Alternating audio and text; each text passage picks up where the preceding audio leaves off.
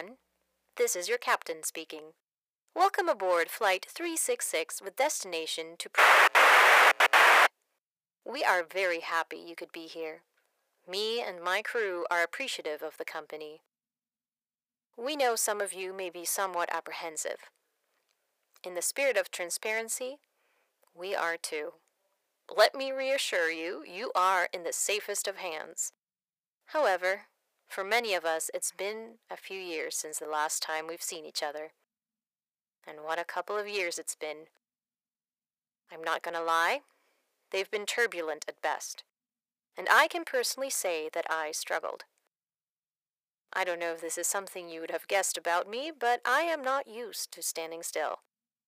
When I was 6 years old, I told my parents once I hit university I would leave home and fly far away. And I'm nothing if not true to my word. I've had the pleasure of seeing people safely to most of the continents in the world, from New Zealand to Brazil, from Iceland to South Africa.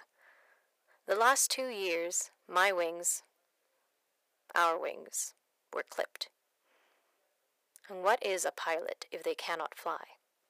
There were days, maybe weeks, sometimes months, where I forgot who I was.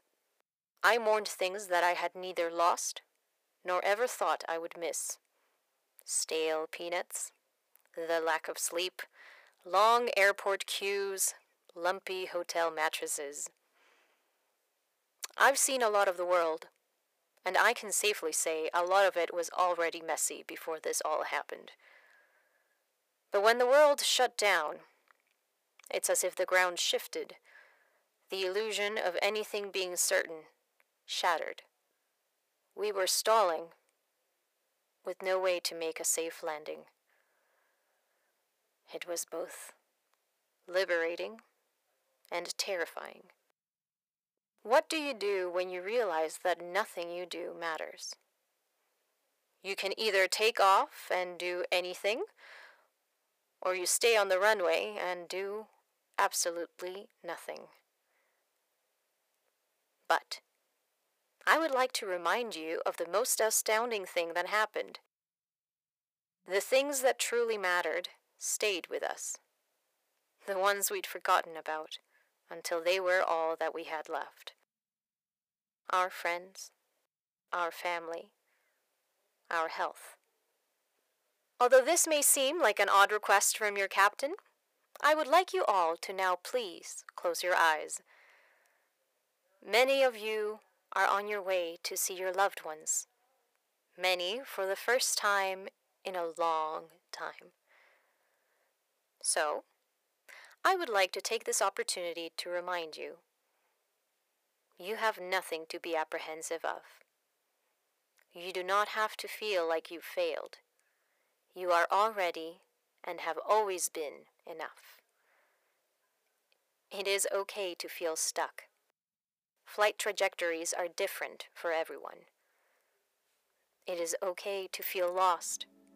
The people who love you will always be there to find you.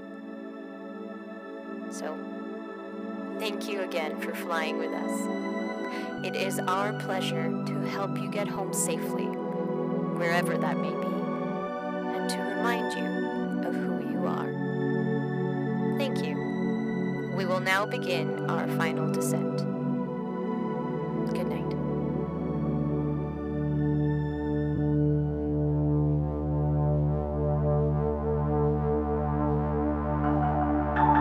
Thank you for joining us for What's Next, the Choose Your Own audio journey. This project features a sound design by Cassia Hardy, with sound engineering by Matt Mihalowicz. Depending on the episodes you chose, you will have heard pieces by some or all of the following writers: Mac Brock, Marina Mair-Sánchez, Haley Morehouse, Priya Narayan, Erin Pettifor, and Holly Wandler.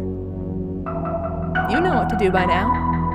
To start again, skip to episode 1. To step into what's next, hit the pause button. We're here for you, whatever you choose.